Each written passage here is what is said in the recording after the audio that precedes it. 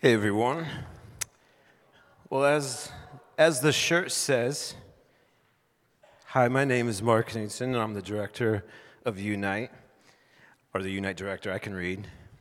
Funny little story about this shirt. So, my interns gave this to me this past Sunday, so you guys could see it too. Yes, so everyone could see the shirt. They gave it to me this past Sunday. We all meet down in our basement at our house, and so I forgot my laptop upstairs, and so I went to go grab it, and I came back down, and they're just all sitting there quietly, just kind of staring at me, kind of having a suspicious grin on their face, and I'm looking, and all of them are just wearing this shirt. And I wasn't seeing it at first, and then they're just kind of just waiting for the reaction from me, and finally I'm like, wait a minute, what's going on here? What are you guys doing? And I'm looking at this, and I kid you not, so I had this deep theological thought, or I was like, no way, this is so cool. I was giving them the benefit of the doubt. I'm like, so a few weeks back ago, like I gave the talk, and near the end of the talk, I said something like, there's the times when I felt like I was failing as a shepherd was because I was failing as a sheep. If any of you guys remember me saying that. And it's really just this idea, like I can't expect to lead you guys if I'm not following my shepherd personally too. And so then I'm like, this is awesome, this is a sheep. And then it's saying like, I'm the director of Unite. I'm like, I almost got like emotional about it. Like I was like, wow, it's powerful. And then they told me the story behind it. And I was like, oh. So they were just playing a game where you just draw a random object and you write random statements, and then they put it in this generator, and the generator comes up with something, and they choose between all these different options of what they would want to make a shirt. That was literally it. And so the artist of this, I'll let him remain unknown, he didn't even know what this is. And apparently it's not a sheep.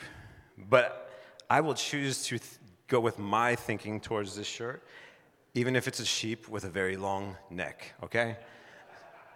So, welcome to the conclusion of our Psalm 23 series, where we've been looking into this famous verse and seeing how it still applies to us today.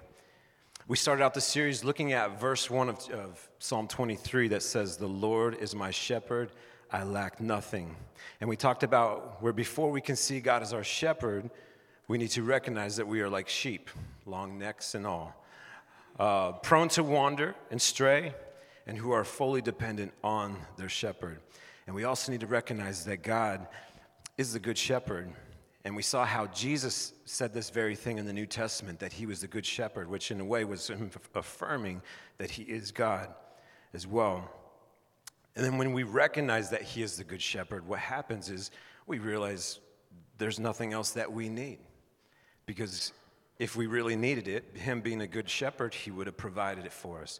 And so we find ourselves sometimes wanting more than actually what we need.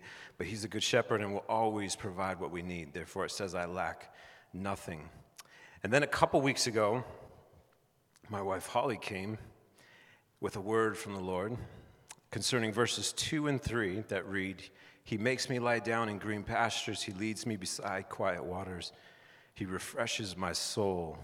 He guides me along right paths for his name's sake." And I don't know if you guys were here. She had us raise our hand, basically, if our response, often when people are asking, like, how are you doing? And we respond, oh, I'm busy. And I think she got about 95% of us standing up, admitting that we're busy. And then she bamboozled us by throwing this conviction, saying that our busyness keeps us from resting in the Lord and experiencing him as he desires us to. And she talked how we were born with this infinite desire for more that stemmed from the beginning of time, really when God created Adam and Eve with an eternity in mind. And how we continue to search for this infinite want of more and so many different things except for the one that can truly satisfy, which is Jesus Christ. And then last week, we had our very own Lisa share with us a word from the Lord from verse 4 that says, "Even though I walk through the darkest valley, I will fear no evil, for you are with me, your rod and your staff, they comfort me." And she shared her very real struggle in her valley that she she's been experiencing with her wound that wasn't healing for so long until just a couple weeks ago it miraculously healed, even baffling the doctors who said it would not heal on its own. So praise God for that, yes. And we learned how God calls us to be grateful in all things, in all circumstances. And Lisa shared how God revealed that to her in her journey as well, and how she had found gratitude in him and in the simple things around her. God is always with us, even in the valley. And so that brings us to tonight, where we're looking at the final verses of Psalm 23, 5 and 6, and they read, "You prepare a table before me in the presence of my enemies. You anoint my head with oil, my cup overflows. Surely your goodness and love will follow me all the days of my life, and I will dwell in the house of the Lord forever." Let's pray before we dive in here a little bit more. So God, we just thank you for being our shepherd. God, we thank you for the truth and the word that you have for us, God, to help guide us in this crazy life. God, we pray that our hearts and our minds would be open to your spirit, that we would hear your truth in the way that you would desire us to hear it, Lord. And God, anything that is not of you, I pray that it just be quickly dismissed. God, we know that you know each of our hearts intimately. God, you know where each of us are in our lives, in our journeys, in our battles, and our victories, all of it, God. You see it all. And you love us, and I believe you brought each of us here very specific reasons, Lord. And I pray that we would be open to respond to that tonight. God, please anoint the words that I speak. And it's in the powerful name of Jesus we pray. Amen. Okay, so you might ask, why have we been covering this Psalm 23 over the last month and tonight? And the reason is because I believe, as powerful as this psalm was to David when he was bringing it to life in his hardships, I believe it could be equally powerful for each of us, no matter where you're at in your journey tonight. You might feel as though you are in the hardship, in the valley. You might be headed towards the valley. You might be coming out of the valley. But regardless, I truly believe that this psalm can meet you at any place that you're at in that journey. And my ultimate hope is that by diving a little bit deeper into some of these scriptures, that we would fall more in love with Jesus and more in love with his word and his truth. And what we're going to see is something I mentioned in the first week that I shared, was how all of scripture, everything points to Jesus. And we're going to see an example of that again tonight. So to give this Psalm 23 context again, this is a time where David, when he wrote this, he was fleeing for his life. It's believed that he was running from his own son Absalom, who wanted to kill him to take over his kingship. And so you can imagine that he's not in a very great place. But yet somehow when we read this last part of the Psalm 23 verse, it sounds very optimistic. It doesn't sound like someone who's in despair or who is hopeless. And what I titled tonight's talk is Prepare and Enrich. And what I mean by enrich, it means to improve or enhance. And what we're going to see is how God prepared and enriched David in this situation he was in. And hopefully from that you will be able to see how it can relate to maybe where you're at in your journey. And so let's first read the first part of this last verse again, Psalm 23, 5. It says, "You prepare a table before me in the presence of my enemies. You anoint my head with oil, my cup overflows." Does this sound odd to any of you? Like, why would David say this? Or better yet, why would God inspire David to say this? That in the midst of danger or heartache or where your enemies are present, maybe surrounding you, God prepares a table. And then he anoints your head with oil. And then David says his cup overflows. Like, what is the significance of these very tangible things, such as a table, the oil, and the cup? You see, God often uses material things to speak to us about spiritual things. And here God uses these three things that we can touch and handle, a table, oil, and a cup, to communicate how he prepares and enriches us. And so we're going to look at each of these a little deeper as how God prepares us and enriches us in the midst of hardships and challenges in our life through these tangible things. And so the first one, the table. So God prepares and enriches us by giving us strength. And David again says, you prepare a table before me in the presence of my enemies. And so this is eating in style. If you can think back to not even a week ago, actually it was exactly a week ago for some of us, this amazing spread, Thanksgiving dinner, we're talking like, the candles out, the flowers, the platter with the amazing turkey that Roman cooked last week. If you guys were here, it was incredible. A bowl of all the fixings. Someone has prepared a table. And try to take in this picture if you can. You arrive home after a hard day of work or school. You're exhausted, maybe a little jaded. Your energy is spent. And someone is in the kitchen and they're cooking up a storm. And you might say, hey, can I help? Like, let me help. And they're just like, no. I just want you to sit down, relax, and I'm going to prepare a meal for you. And they're just like, no, I got this. Don't worry about it. But when it is done, you come to the table, and as you eat, your strength is renewed. And that's the picture. And here's the question. Who would do that for you? I know my wife's probably thinking, yeah, Mark, who would do that for you? Well, David says, the person who does this for me is the Lord himself. David again says, you prepare a table before me. And notice, this is in present tense. So this is not something that he did a long time ago. This is not something that he does once in a while. This is something that he does always for his people. You prepare a table before me. And God uses this picture to tell you that he will prepare and enrich you by giving you strength. As your body is strengthened by a good meal, so you will be enriched, improved, and enhanced as the Lord himself feeds you. But there's something else going on here. It says that you prepare a table before me in the presence of my enemies. You see, David's life was an unrelenting battle. In his early years, he was a shepherd, despised by his older brothers. Then he lived as a fugitive, hunted by King Saul.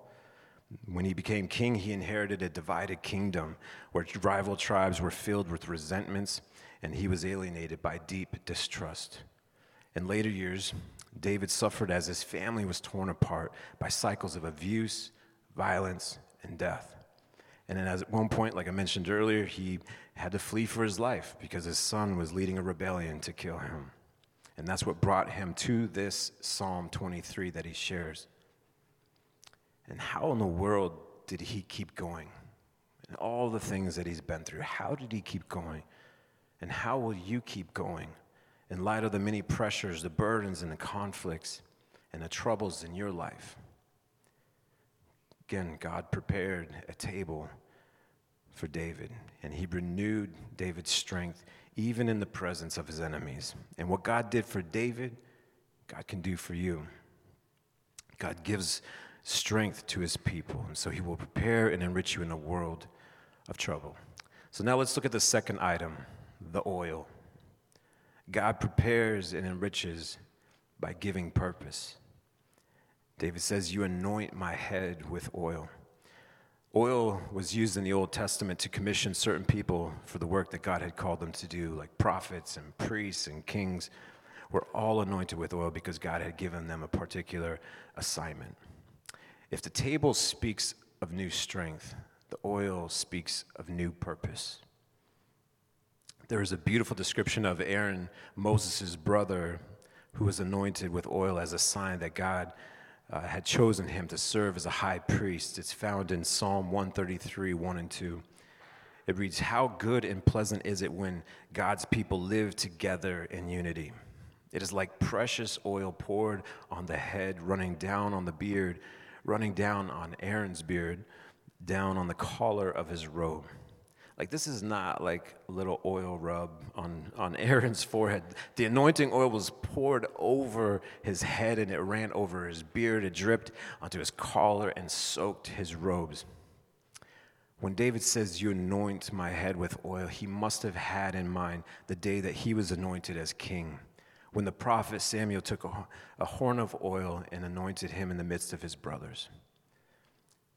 And the Spirit of the Lord rushed upon David from that day forward. The oil speaks of God giving purpose, a calling, an assignment. In the Old Testament, only certain people were anointed with oil, but the New Testament, all of God's people are anointed with the Holy Spirit. A sense of purpose enriched and sustained David. And it's like I can imagine he was thinking that God has given me this work to do. I've been called, I've been anointed.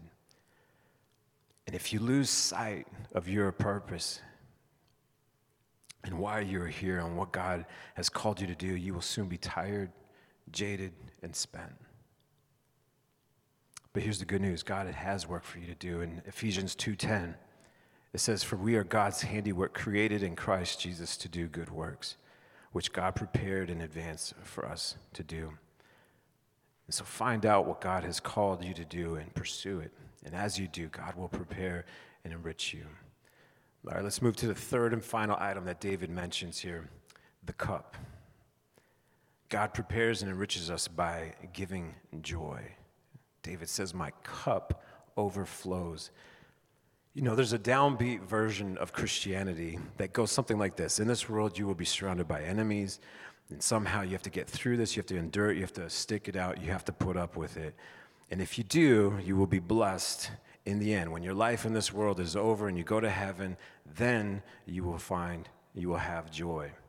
The downbeat version of Christianity basically comes down to this: life stinks, but heaven is coming. That's pretty much this downbeat version of Christianity. But that is not what David is saying here. Here's a man who knew plenty of trouble and pain and hurt in his life, and yet he says, "My cup overflows." Jesus does say in John 16:33 that in this world you will have trouble. But he also says a chapter before that, he says in John 15:11, "These things I have spoken to you, that my joy may be in you, and that your joy may be full." There's some versions that say complete. So David says, "My cup overflows." When the prophet Isaiah describes God's forgiveness in the Old Testament, it is not enough for him to say God will pardon. He says God will abundantly pardon in Isaiah 55, verse 7. When the psalmist describes how God brings hope, it is not enough for him to say that with God there is redemption. He says with the Lord there is full redemption in Psalm 130, verse 7. Paul from the New Testament speaks not just of riches, but of unsearchable riches of Christ in Ephesians 3:8. Jesus speaks about giving us life and life abundantly in John 10:10. When the prodigal son returned home, his father did not meet him with reluctant grace. No, he ran to meet his son. He put on the best robe, put a ring on his finger. When the prodigal son came home, the father didn't say, "Hey, there might be a cold hot dog in the fridge." He said, "Bring the fattened calf and kill it. Let us eat and celebrate."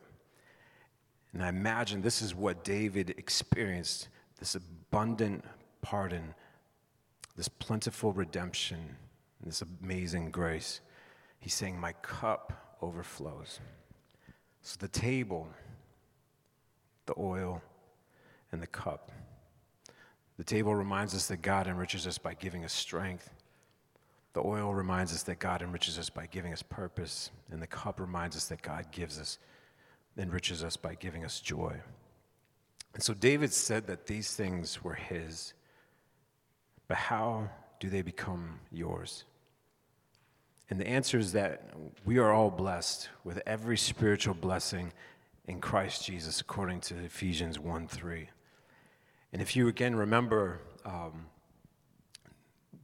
what I said earlier tonight and just earlier in this series, that everything points back to Jesus in Scripture. And so the Lord knew Psalm 23 long before David ever put a pen to it, before he ever spoke it into existence. The Lord knew it, and he inspired David to write it. And so what did the table, the anointing oil, and the cup mean for Jesus? We'll start off first. What did the table mean for him? On the night he was betrayed, Jesus met with his disciples to celebrate the Passover. Matthew 26:20, it tells us that when evening came, Jesus reclined at what?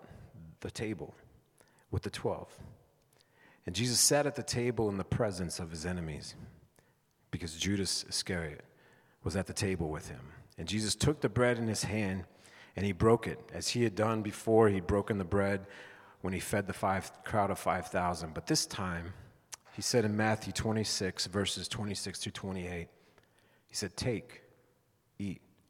This is my body." And then he took a cup, and when he had given thanks, he gave it to them, saying, "Drink from it, all of you.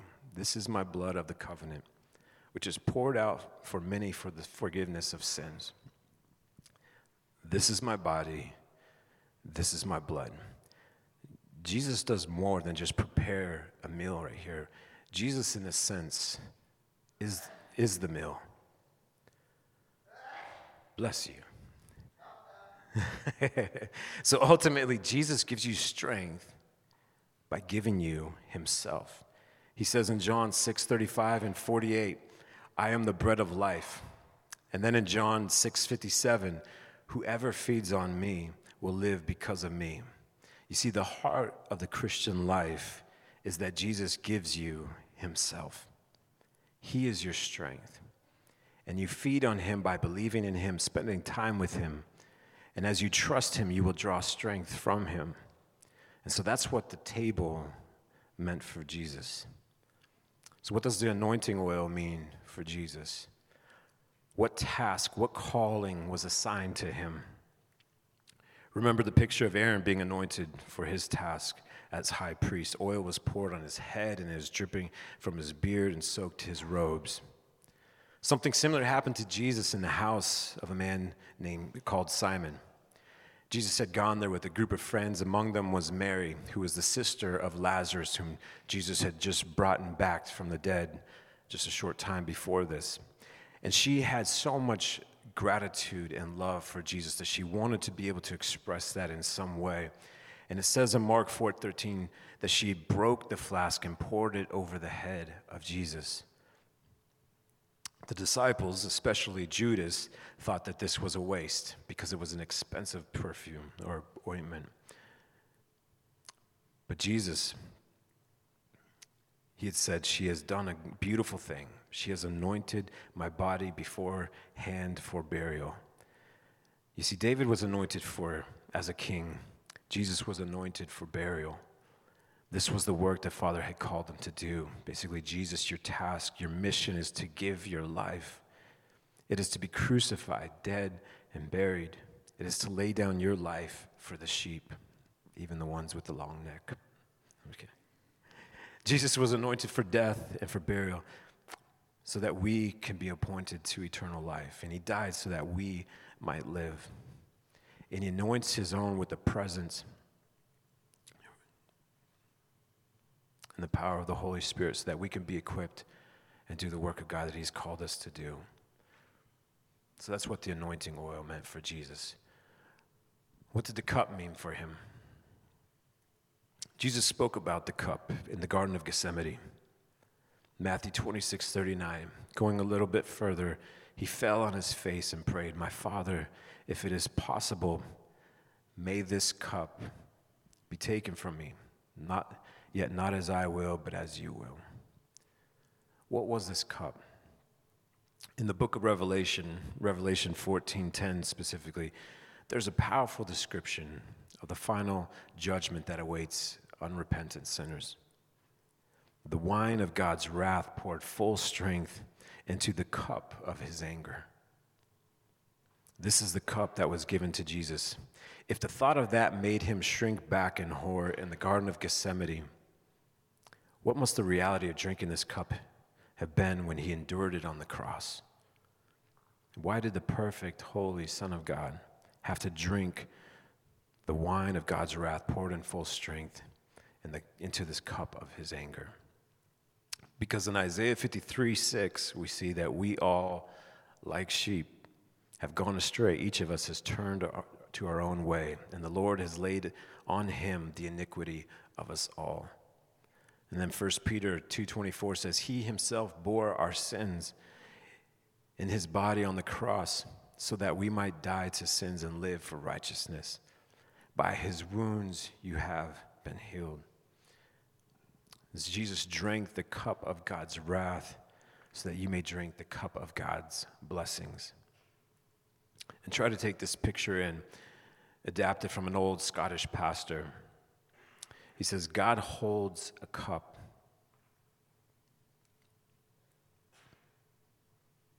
In his hand. The cup is full, and it has your name written on it.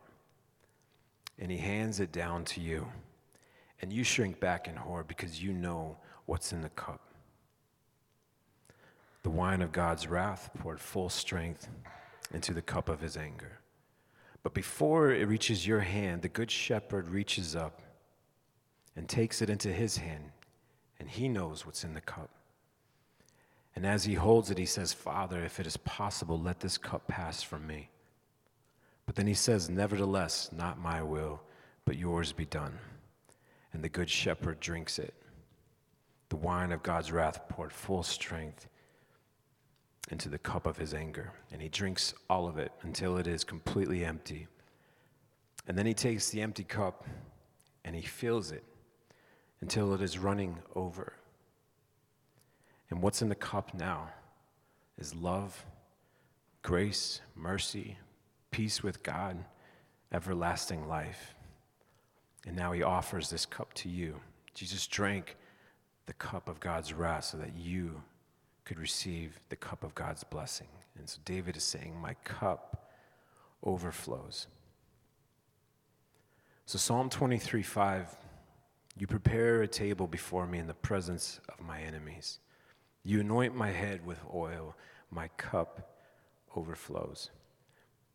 It makes a lot more sense that in the midst of our enemies surrounding us, or challenges or hardships in life, that our shepherd would prepare a table for us, that he would anoint our heads with oil, and that he would fill our cups when we see that he is bringing us strength, that he is giving us new purpose, and that he's bringing new joy.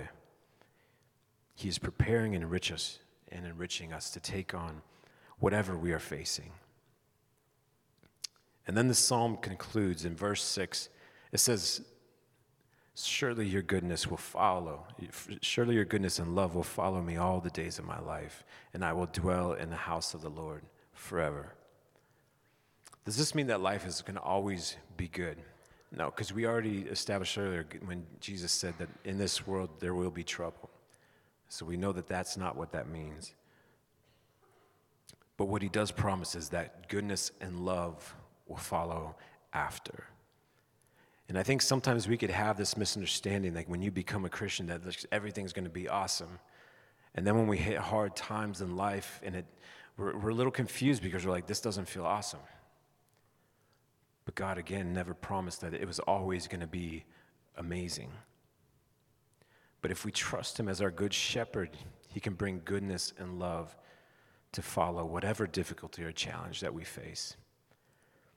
And so just to be clear too, I think sometimes we think as Christians we're supposed to think that the circumstance, no matter how bad it is supposed to be good.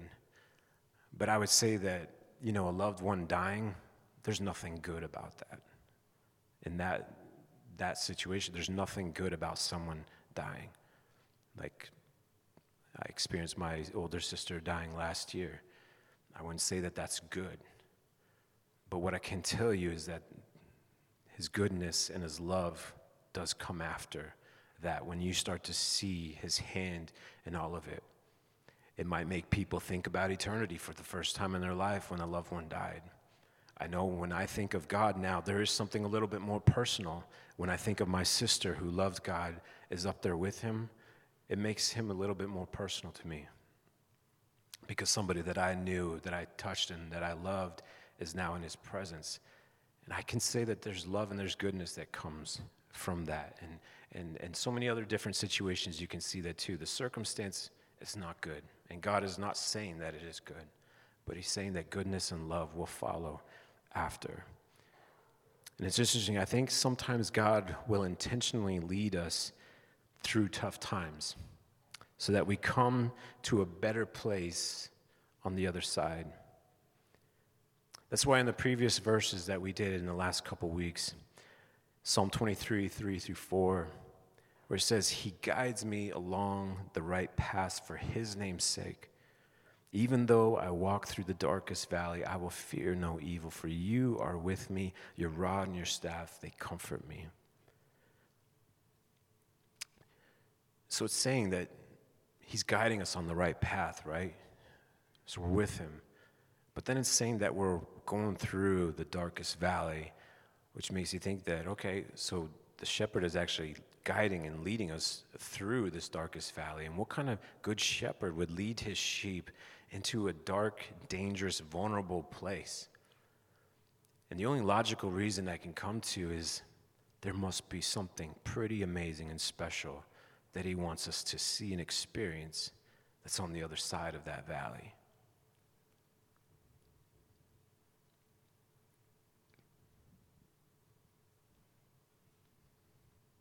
The goodness and the love and the closeness and the intimacy with him.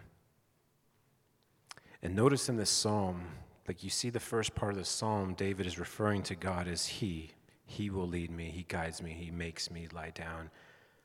And then he comes to this verse 4. Something changes here. Like, why didn't he just continue to say, even though I walk through the darkest valley, I will fear no evil, for he is with me. His rod and his staff, they comfort me.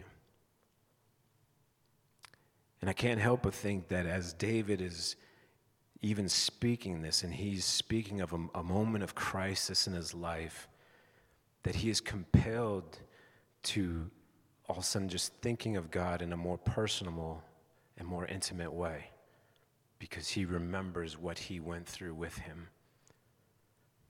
And so David reveals, when he refers to God as you, this closeness that he has. He says, you are with me, your rod and your staff, they comfort me. And I don't doubt that many of you have also experienced this closeness with God when you've gone through the not so fun times of life. And then we come to this last part that says, surely your goodness and your love will follow me all the days of my life, and I will dwell in the house of the Lord forever. And I've seen this in my own life, how he makes beauty from ashes.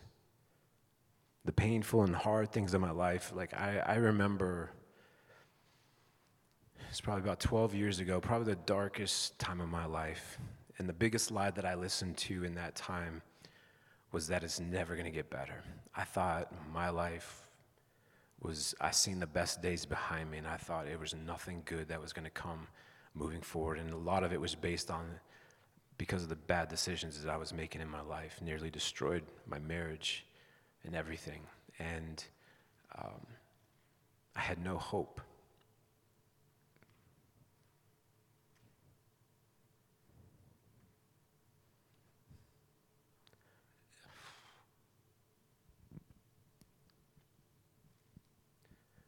I can't even tell you, like, I would have never dreamed or thought possible that my life would look like it looks right now. There's no way. I made a mess. I made bad decisions in my life, and I don't think I'm alone in a room this size. I'm sure many of you guys have made your share of messes too. But don't ever feel like that's as good as it gets, or like there's no hope. As we reflect on David and again, just the unrelenting hardships that he faced in his life, look at how hopeful he was and optimistic, saying that, God, I know that surely your goodness and love will follow all the days. So I stand up here as, again, a testimony to that statement. The goodness and love absolutely came after the crap the hard stuff. And I don't doubt that God's going to do that for you guys too.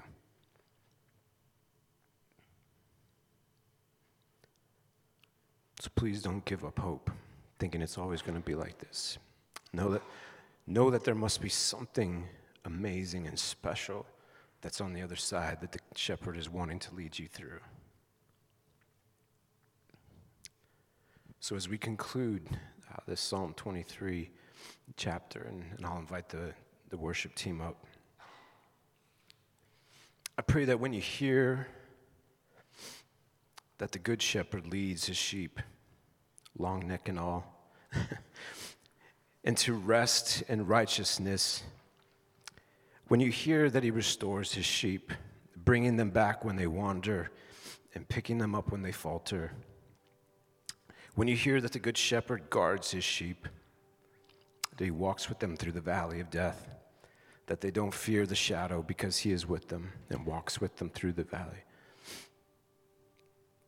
And when you hear that the good shepherd prepares and enriches his sheep by giving them strength, by giving them new purpose, and by giving them joy, that there is something inside of you that says, I would like to have these things to be true of me.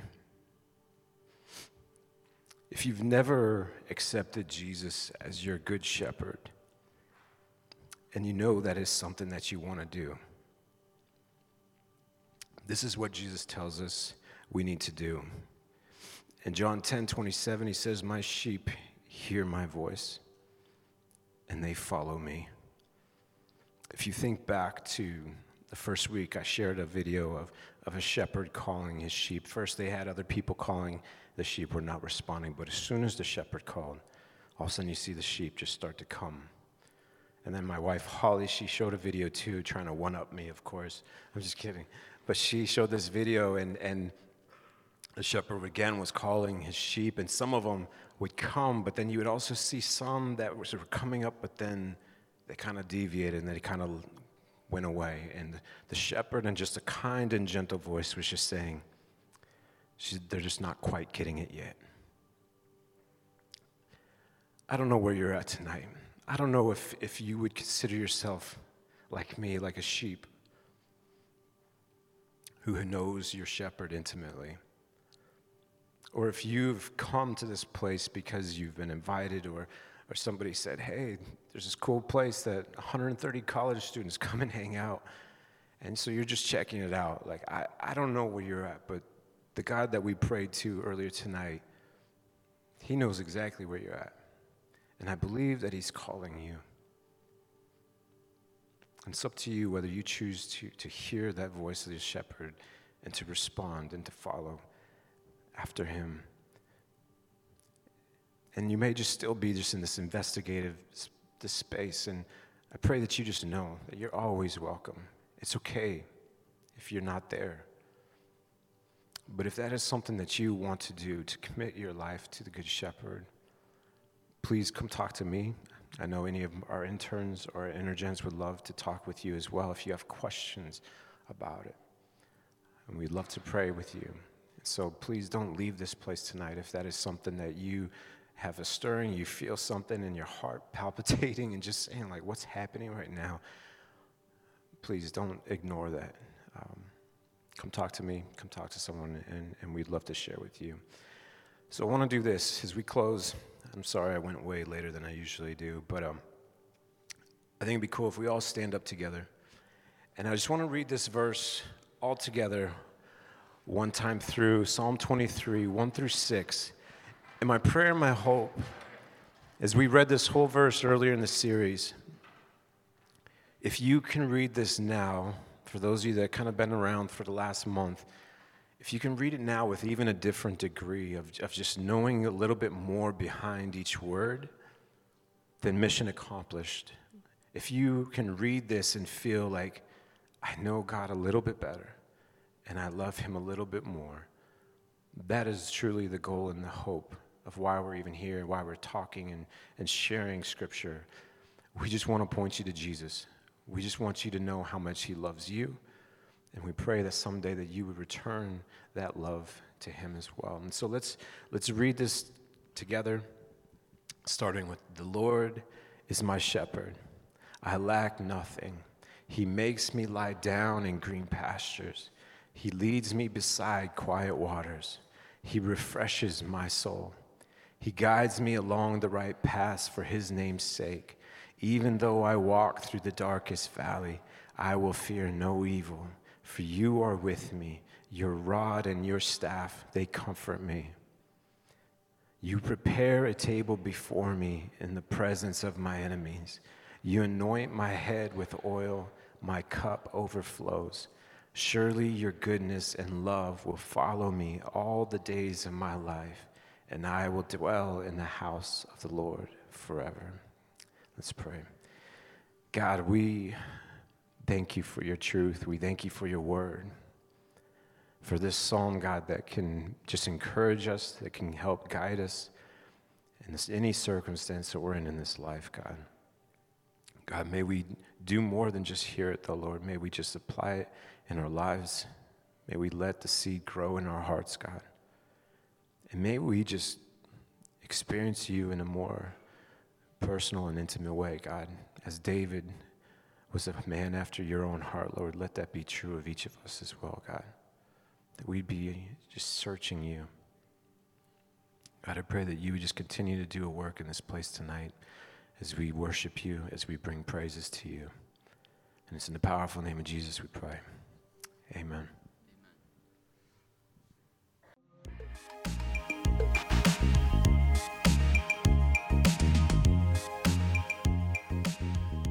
Thank you for being a part of our community opening the Word today. We here at Unite challenge you to grow in your relationship with God, to grow in your relationship with others, and to go out and live a Christ-centered life. To learn more about Unite, follow our social media pages or go to our website at mpcc.org/unite. God bless.